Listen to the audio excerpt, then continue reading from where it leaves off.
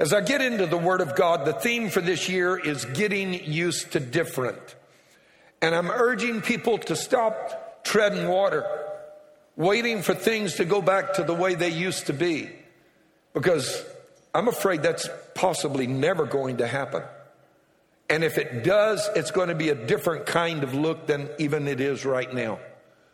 They tell me iPhone has put out a new program where now, if you have facial recognition on your iPhone, it can now tell who you are from your mask up. Crazy, huh? Scary, huh? I had friends here this morning from South Africa in my office, Mark and Queenie Bismarck, and they're under our covering here, and they're doing all kind of incredible things in Africa. Feed 3,150, let me get that right, students and children every day in South Africa. Amen. That's Tudor's brother, by the way. Amen. Mort and Matthew, that you know, are brothers, twin brothers, in fact. And Mark was telling me in the office a while ago, he said, I feel sorry for those that are, trying to find a companion, that are growing up during the middle of COVID and trying to find a spouse. How you going to tell what they look like when all you can see is this? Get home. Oops. Say, I do. Can I take that back now? Amen. Everybody's having to get used to different, aren't we? And it may never go back to being quite exactly the way it was before. But what you have to understand is the good news is that with God, different is always, always better. Always better. For Israel, I'll give you an example. The promised land was different than being in slavery, right? But it was like 1,000 times better than being in slavery too. Because with God, different is always going to be better. I want us to read our text. Judges 6:25 through 29. Now it came to pass the same night that the Lord said to him, this is Gideon. Most of the time when you hear Gideon talked about, it's always, he started out with so many and God had to whittle it down and then whittle it down again. And, the fearful had to go home, and then depending upon how you drank when you came to the brook, you had to go home until there were only 300 left. And that's usually what most sermons about Gideon will consist of, the details of that story. But notice this. This is after the Lord appears to Gideon. He says, that same night, take your father's young bull, the second bull of 7 years old, and tear down the altar of Baal that your father has, and cut it down, and cut down the wooden image that is beside it. And Gideon has already said to the Lord, why did all of this fall upon us? They've lost 7 years of harvest. And Gideon is asking God, why? Well, Gideon, look around. There's an altar to a false god right there in your daddy's house. And we sometimes do that. We ask God, why am I going through this, Lord? Why? And the Lord's saying, it would help if you'd kind of look around a little bit. Ask yourself a couple of questions. And then build an altar to the Lord your God on top of this very same rock in the proper arrangement. What rock was that? It was where the altar to Baal was. And take the second bull and offer a burnt sacrifice with the wood of the image which you shall cut down. So Gideon took 10 men from among his servants and did as the Lord had said to him. But because he feared his father's household and the men of the city too much to do it by day, he did it by night. And when the men of the city arose early in the morning, there was the altar of Baal torn down, and the wooden image that was beside it was cut down, and the second bull was being offered on the altar which had been built. So they said one to another, who has done this thing? And when they had inquired and asked, they said, Gideon, the son of Joash, has done this thing. And they really got angry and wanted to kill him. Last Sunday, I started talking to you about cleaning the junk out of the attic. I'm in a series right now on cleaning out the junk and putting it by the road. Because you will not move forward in life until you do that. And today I want us to continue to talk about ridding ourselves of the thoughts, the habits, and the ideas that hold us back. And that is cleaning out the junk in the attic. Father, I ask that you would speak to us today and let your word impact our hearts. Turn the light of your gospel and your truth on so that every dark recess of our thinking can be illuminated and we can find those things that hold us back and keep us from being who you called us to be and enjoying the life that you want us to live. Because I know that breaks your heart, because you have great plans for all of us. And so let your word be anointed and open our understanding and our hearts to receive from your word in Jesus' name. And everybody shouted and said, amen. Amen. Cleaning out the attic and putting the junk by the road. Getting rid of the thoughts, all of the ideas, the presuppositions, the beliefs, the negatives, everything that we pick up over the course of living life that many times we don't even know is there, and yet it holds us back.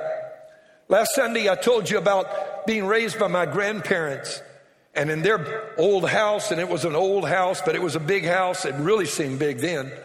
Not so big now that I drive by as an adult, but way back then, it was 2-story, and there was a permanent stairs that went up to the attic.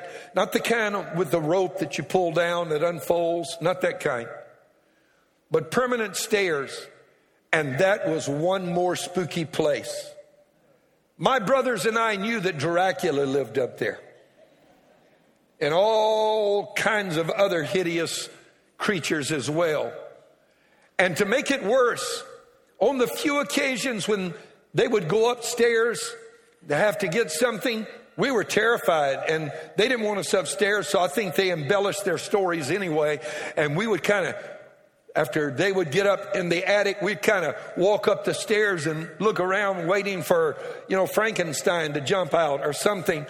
And they had the windows of the 2 gables. There were big gables upstairs, but they had them covered over, and it was pitch black.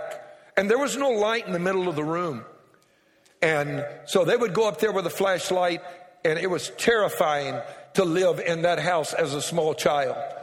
And literally, at night, when that old house would begin to settle and it would creak and groan, I just knew Dracula was moving around, coming to life in his casket, getting ready to come downstairs under cover of darkness. It was terrifying. Amazingly, I always woke up the next morning. I survived the night. And as I got a little older, and my brothers got older, one day Nanny said, y'all go up there and clean out the attic. And no, clean out the attic? And they went up and they removed the coverings off the windows of the gables and opened it up. And light flooded in, and we had flashlights, and all of a sudden it wasn't spooky anymore. Because when the light is turned on, it chases the darkness and the things that live in the darkness away. Amen.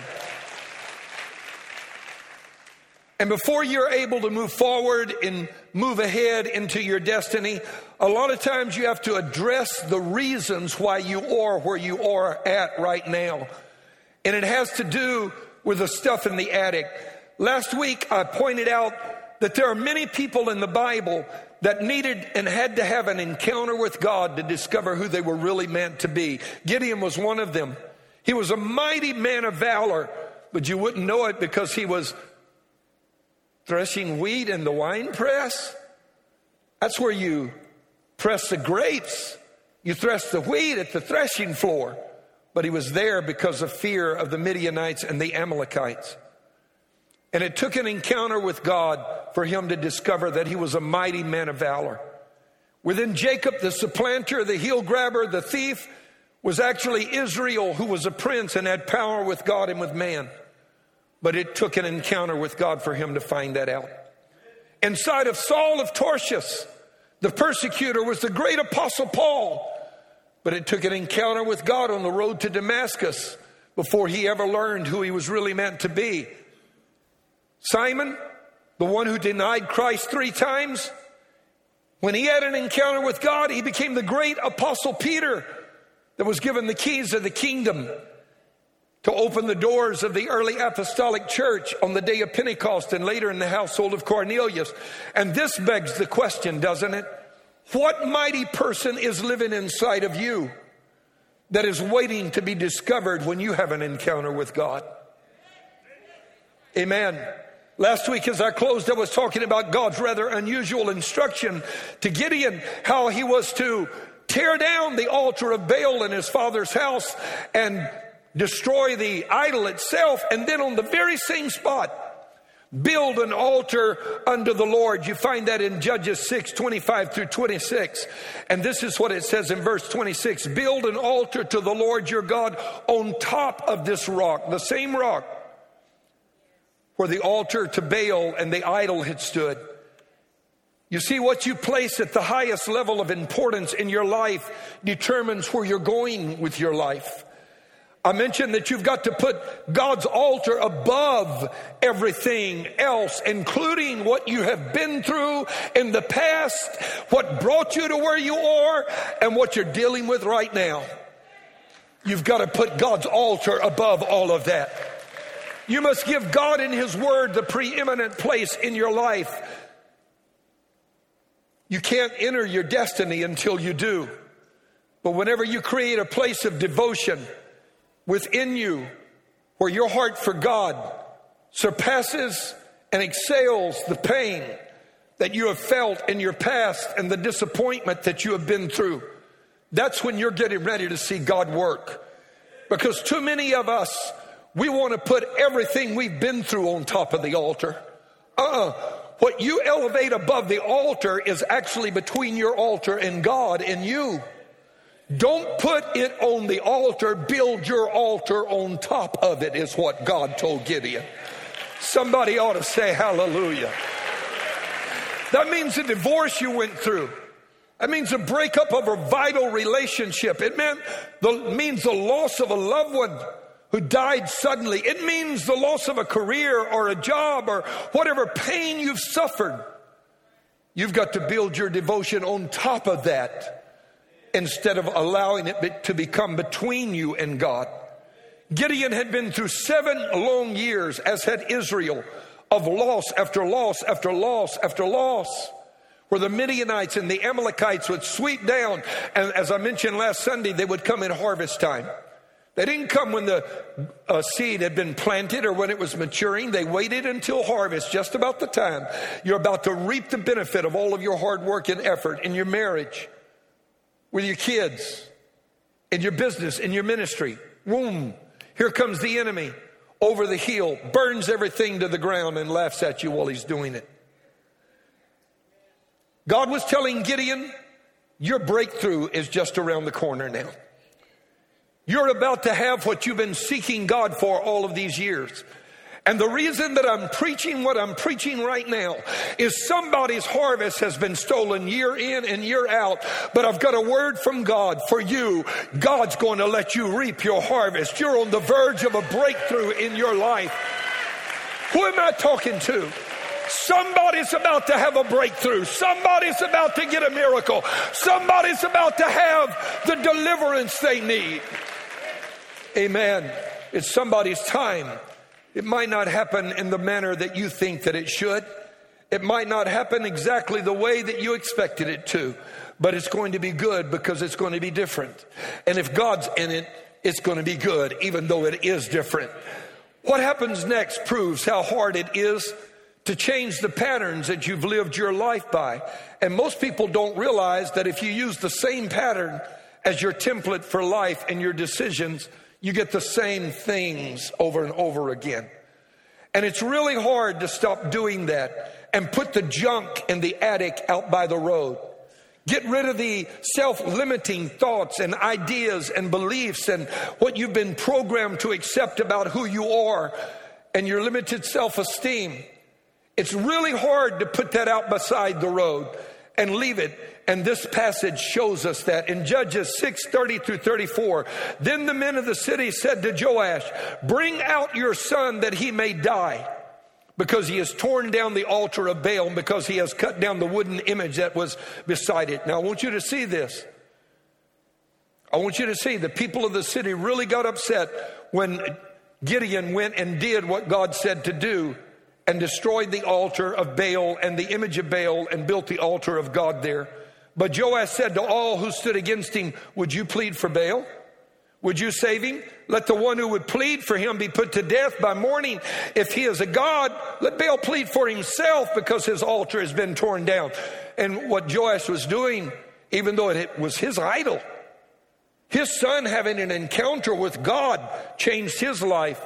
And you don't know whose life you're going to change by serving God and letting God work through you. You have no idea. And suddenly Joash is defending his son and he's saying, are you really wanting to serve a God that you got to fight for him rather than a God who fights for you? He said, you really want to do that? And so they named Gideon Zerubbabel, only not with a Z, but with a J. And it means defender of Baal. And what it says is, let Baal plead against him because he has torn down his altar. Then let Baal plead with Gideon himself. And then all the Midianites and the Amalekites and the people of the east gathered together, and they crossed over and encamped in the valley of Jezreel. And the valley of Jezreel was the valley of decision. And you see, when you begin to reach the point in your life that you're called upon to make major decisions, that's especially when you need to see what you got up in the attic. And it's all about to unfold, and you're about to see that what Gideon has up here was worse than the idol he had standing right here. The Spirit of the Lord came upon Gideon, then he blew the trumpet, and the Abiezrites gathered around him or behind him. God wanted to use Gideon to do impossible things, but he had to clean out the junk. But before you can clean it out, you got to confront it. You got to figure out what it is. You've got to ask yourself, and I'm talking to folk online in their living rooms right now, to our online Inspire Church family, and to those of you that just happen to find us. What is it that's holding you back? You've got to be able to confront your inner programming, your fears, your doubts, the things that hold you back in your job, your career, your marriage, the things that keep you from moving forward with your education, your ministry. You've got to confront all of that. Or you going to keep cutting out the same tomorrows that fit the patterns developed in your yesterdays. Any ladies here do any sewing and you buy these patterns? If you keep using the same pattern, do you really expect it to look any different when you put it together? And God is challenging Gideon. Let me show you why breakthroughs don't do any good unless you first clean out the attic, and show you the problem that he got into. He ended up causing Israel to sin. Now, between the next things that I want to call your attention to and what I just got through telling you is this huge victory, incredible victory. That's when most pastors talk to you about, he started out with all these thousands and then he sent the fearful home, and like Gideon is like, what? Look at my army dwindling down. I've got a real anointing to gather. Amen. The longer I preach, the fewer I have. And then it's down to 300 at the water test. And then they win an incredible victory. And the enemy is routed. And then this happens. Gideon, man of power for the hour, used of God, ends up causing Israel to sin and fall back into the same dire circumstances they had been in before. In fact, it even got worse. They ended up going through civil war and insurrection, and once again fell into servitude and bondage, but this time not to the Amalekites and the Midianites, but to their arch rivals, the Philistines, who were even more cruel. Now you might wonder how, after winning a victory like that could ever happen to Gideon. How could he fall so far? I'll tell you why. You'll find out in a moment that Gideon ended up making an idol himself. And you say, but my goodness, an angel appeared, and it turned out to be a theophanic presence of God. God told him to destroy the idol, number 2. Number 3, remember the story of the fleece on the ground? Ground is wet, fleece is dry. Then the next morning, or whenever, reverse those two, and the fleece is wet and the ground is dry. And remember the dream? The barley cake rolling down, he sneaks up to the tent of a Midianite and hears the dream that they're telling to one another. And just all of this stuff, in spite of all of this and the incredible victory that Gideon ends up winning, which should have sealed the deal. It should have iced it, man. He should have known from that day forward there's only one God, that's it. No rivals. Gideon goes and builds an idol. And you might wonder, how in the name of all that is righteous could he do that? It is because he lived down to what he thought of himself. And you do too. Most people don't live up to their potential. They live down to their limited self-image. I'm preaching better than you're responding right now. Amen. I read Judges 8:22. Then the men of Israel said to Gideon, rule over us. I laugh at this, because the same guys that wanted to kill him earlier and thought he was the least in his family, which was the least family and the least tribe of Israel, now then, oh, we want you to be our king. We want you to be our king. And not only that, we want your son to be our king after you die. Look at this. Rule over us, both you and your son and your grandson also, for you have delivered us from the hand of Midian. People can be so fickle, can't they? Same people who once had such a low opinion of Gideon now want him to be their ruler. Isn't it funny that the same people who would never have anything to do with you, once you get a little success, all of a sudden, I went to the 9th grade with him.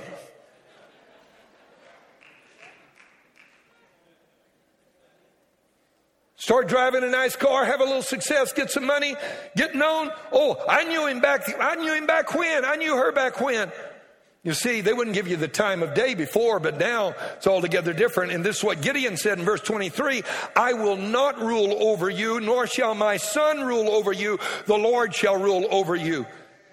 Now, what Lord was he talking about? Next verse says, then Gideon said to them, I would like to make a request of you that each of you will give me the earrings from his plunder, for they had golden earrings because they were Ishmaelites. So they answered, we will gladly give them. And they spread out a garment, and each man threw into it the earrings from his plunder, from the spoils of war, the battle that they had just won.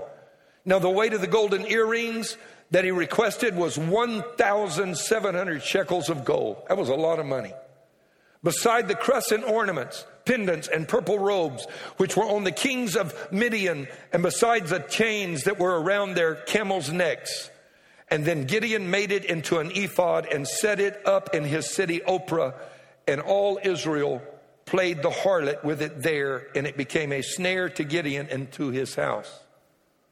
Like, wow.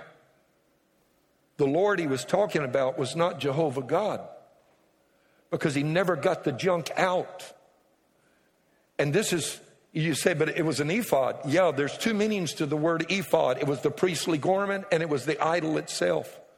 And this is why so many people that you have known work so hard and get to where they're going, and then suddenly they end up doing something that undoes all of their success, and blam, bam, they hit the bottom again. Isn't this a strange way for Gideon to end the story of his life?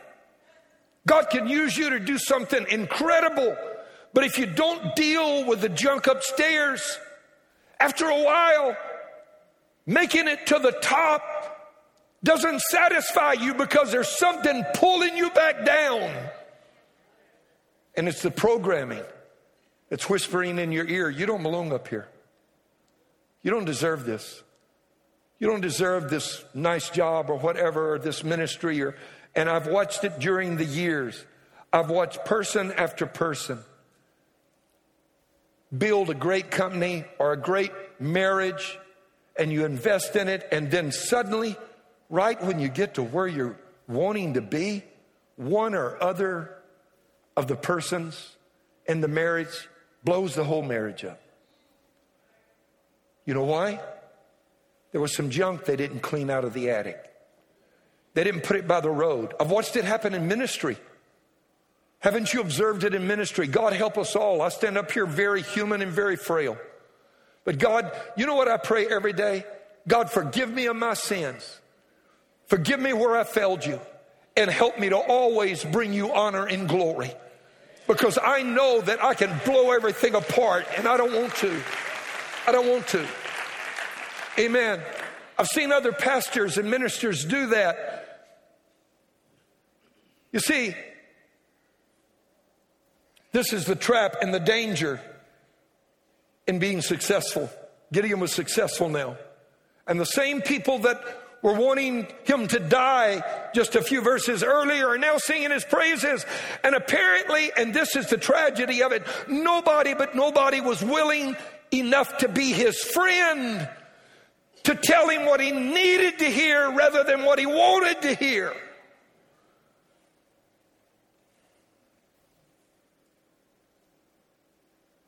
One of the hardest things to do when you're successful is keep people around you who will be honest with you and will tell you the way things really are. They said that about Michael Jackson, that he surrounded himself with people that he would not allow to tell him anything that might criticize him. And I've heard that of others who really made it big. Had other people mention the same thing about them. I know it about certain preachers that they don't want to hear any negatives. Look, you know what I tell our leadership staff here? Ask any of them. I tell them, thank you for the compliments, but the truth is they don't help me very much. Because all you're doing is telling me what I'm already doing pretty good at. But if you really want to help me in love, show me what I'm not doing real well at right now.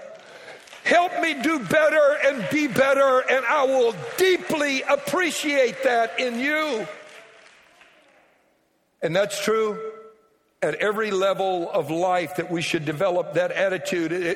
If it's true of me as a pastor, it ought to be true of you as a child of God, and true of our musicians and our singers, and true of our fit team, and those who work in the parking lot, and those who work in Sunday school. Look, our product is the saving of the souls of mankind.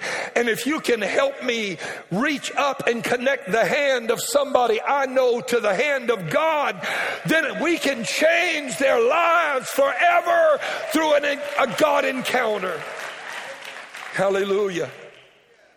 The higher up the ladder of success you climb, the more you need to surround yourself with people who will be honest with you. But the tragedy is this flesh doesn't like it. And you know what we do? We surround ourselves with people who tell us what we want to hear instead of what we need to hear. So I'm going to rush through this and just simply say, don't surround yourself with sycophants. Don't surround yourself with people that are just echoes, telling you what you like. Surround yourself with people, hopefully, who will do it in love, because nobody likes to hear from somebody who's got a bad attitude and a bad spirit. Because even when you know they're telling the truth, you don't want to listen then. You know what I mean? So how do you get rid of the junk? How do you disown the wrong thinking? Reprogram yourself. Get rid of the negatives, the self-limiting thought processes. Number one, stop owning the wrong self-image. Say that. Stop owning the wrong self-image. Self-esteem is an inside job. To be who you're meant to be, you can't be who you used to think you were.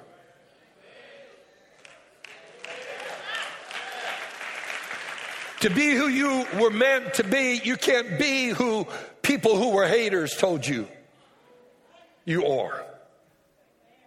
To be who God intends for you to be, you can't listen and take everything personal. You can't put your ego in what you do either, because if you put your ego in what you do, and that defines your identity, If you don't do so well and somebody tells you, well, that wasn't so good, you know what? You're crushed, you're angry, you're upset, you're hostile. So stop owning the wrong self-image. And you know what's underneath that? What's underneath that, when someone puts their ego into something they're doing, whether it's preaching a sermon or whatever it may be, it means that there's woundedness there. And there's a desire to present a better version of themselves to the world. And so the first thing you do is stop owning the wrong self-image. Number two, get rid of people who keep you from becoming who God meant you to be. There's some folk you got to say, hit the road, Jack. Amen. Husband, I'm not talking about you. Don't get all nervous and fidgety out there. Amen. At home, I'm not talking about anybody you're sharing your house with, okay? But you probably, like all of us, have people around us who would hold us back, and we can't let that happen. Gideon failed to get rid of the people who held him back, and the result was he got pulled back down into it again. The very problems God lifted him out of, he ended up replicating. And who am I talking to today? Who am I addressing right now? That for generations back, you're dealing with problems that your daddy or your mama dealt with. And they dealt with problems their dad and their mom dealt with. And their mom and their dad dealt with problems that their parents dealt with. It's time to break the curse right now. It's time to set your family free. It's time to bring deliverance. Oh, I'm talking to somebody whose family is on the verge of a breakthrough this morning. Give God some praise in this house. Woo! Somebody is going to change the destiny of their family, the course of their family. Number three, get close enough to God to hear who He says you really are. Last week I pointed out that to learn who you are requires that you have to have an encounter with God. You won't know who the Creator intended you to be until you meet the Creator, the one who made you. That's what happened to Jacob. He found out who was living inside of him when he crossed the brook Jabbok. Do you know what Jabbok means? It means empty. He crossed the brook of emptiness. And you've got to empty yourself out and get hungry enough that God can speak to you. And part of the problem in today's world is we stay so busy and so full, we never get hungry. Everything is easy. And what we say is hard. Our grandparents would laugh at us. Had a hard day. If I would have said that, Nanny would have looked at me and said, hard day? Hard day. She lived through 2 world wars, the Great Depression, the Spanish flu, and she would say, hard day.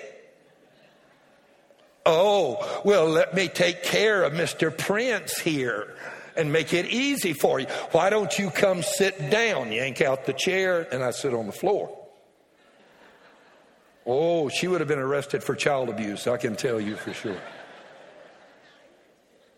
God will let you get empty so that you will become hungry enough to want to know who you really are.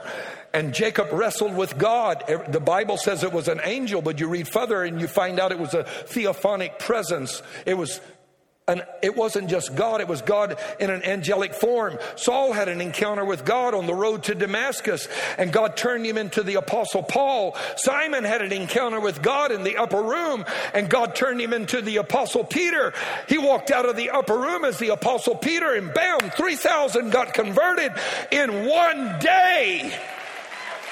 Because when you have an encounter with God, God will show you who you are. Woo! Somebody ought to give the Lord some praise in this house. The presence of God is here. Right there in your home. God's talking to somebody right now. Amen. And I wonder who I'm speaking to today. But the reason that nothing you do will ever satisfy you, and nothing up to this point has either, is because God won't let you get satisfied. He's going to make everything you do ultimately be dissatisfying. You're going to do it and think you're going to, if I could just get this and do that and go here and go there and experience this. And when you get done, you're going to say, empty. And no matter what you put in the tank, when you drive off, it's going to go whoop, right back down on the E. God won't let you get full. He's fighting against you being full because he doesn't want you to miss your own life. He doesn't want you to live and die and never discover why you were created to begin with. Get the junk out, put it by the road, clear out the attic, and get busy doing who God, or what God intended for you to do, and becoming who God meant for you to be. Number 4, embrace a new version of you. Let me go through those quickly again. Stop owning the wrong self-image. Number 2, get rid of the people who keep you from becoming who God meant for you to be. And number 3, get close enough to God to hear who he says you actually are. But then number 4, embrace a new version of you. Find out who God says you are and then get busy becoming that. You see, this is one of the most important things I will ever tell you as your pastor. You aren't stuck unless you decide to be.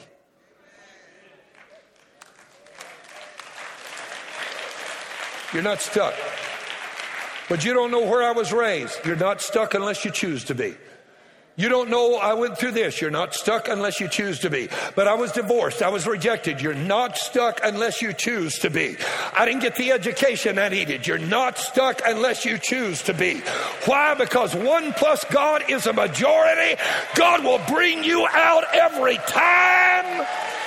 He delights in doing it. Hallelujah. Hallelujah. Hallelujah. Hallelujah. Give God some praise in this house. Woo!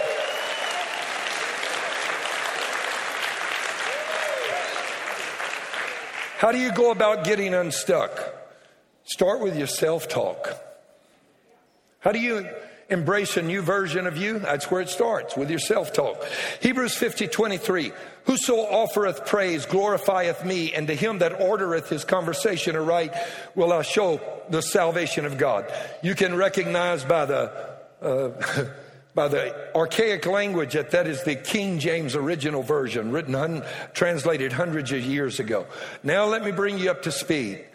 Okay, the Hebrew word there for conversation, please put that verse right back on the screen if you would be so kind. There it is. See that right there? There we go, that one, yeah. See that? Whoever orders his conversation right. You know what that word actually means in the Hebrew? It means road, R-O-A-D, like the road out in front. In other words, by being careful and changing your conversation, you change the road you are on. Powerful. That's why other translations do not even use the word conversation. Look at the New King James. It says, whoever offers praise glorifies me, and to him who orders his conduct aright, I will show the salvation of God. Change your self-talk. You will change the road you are on. Somebody that was worth the service right there. That was a now word for someone. Amen. Change your self-talk. Stop calling yourself a failure. Stop beating yourself up. Learn to laugh at your mistakes. Stop taking yourself so seriously. You messed up. Learn to say, before anybody else can tell you, did you see what I did? I blew it, man. I blew it. Whoop. That was really stupid. But I'm not stupid, but that was. Amen. Learn to laugh at yourself. And when others laugh at you, laugh with them. First of all, if you've got an enemy that's trying to make you feel bad, that will mess up his mind. You're not a failure. And number 5, and I close, learn to get into the presence of God. The presence of God is the atmosphere for transformation. It is the environment for radical change. Did you hear what I said? The presence of God is where you get changed, man. I mean, bro, it will change your life. When you get in the presence of God, it will alter everything about you. It will make you walk in one way and leave another.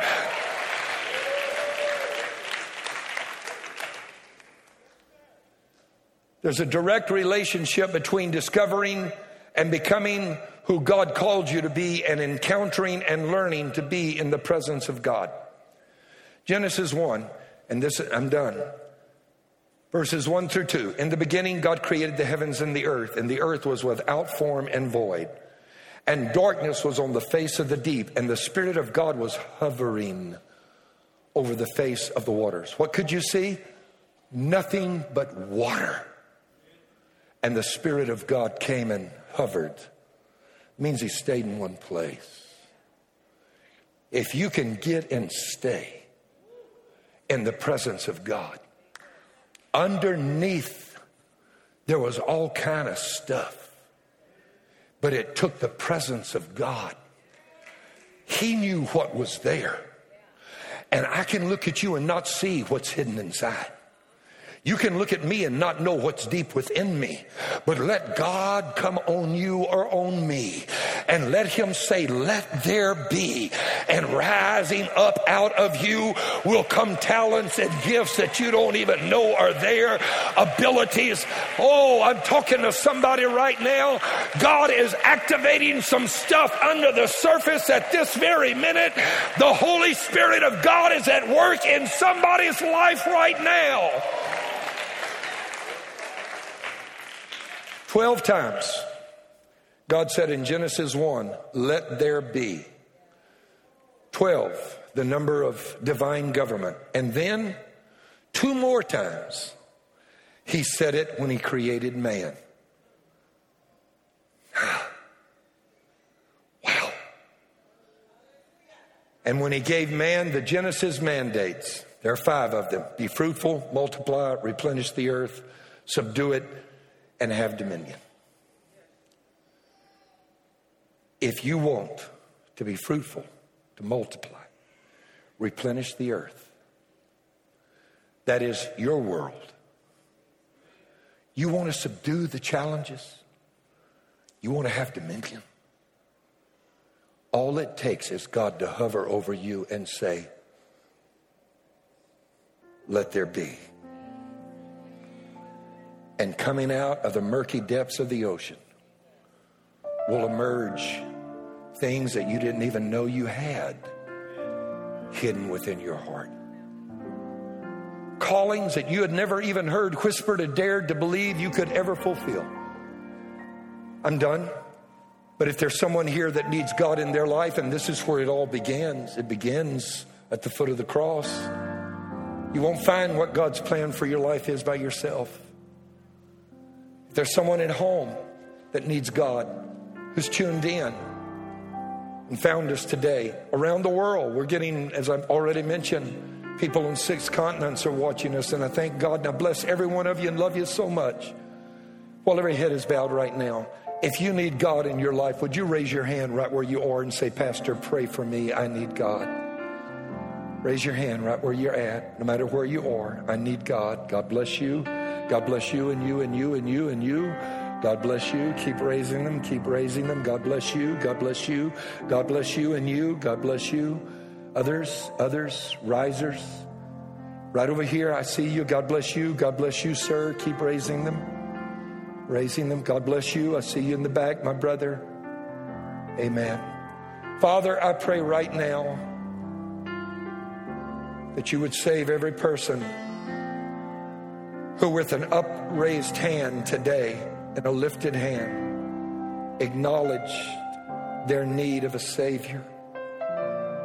We come to you and we surrender our lives to you and ask you to be our Lord and our Redeemer. We ask you to forgive us of our sins, cleanse us of our wrongs, cover us with the blood of Jesus. We confess you as our Lord and our Savior from this day forward. Not just a part of our lives like Gideon did, but Lord, every part of our lives. In Jesus' name.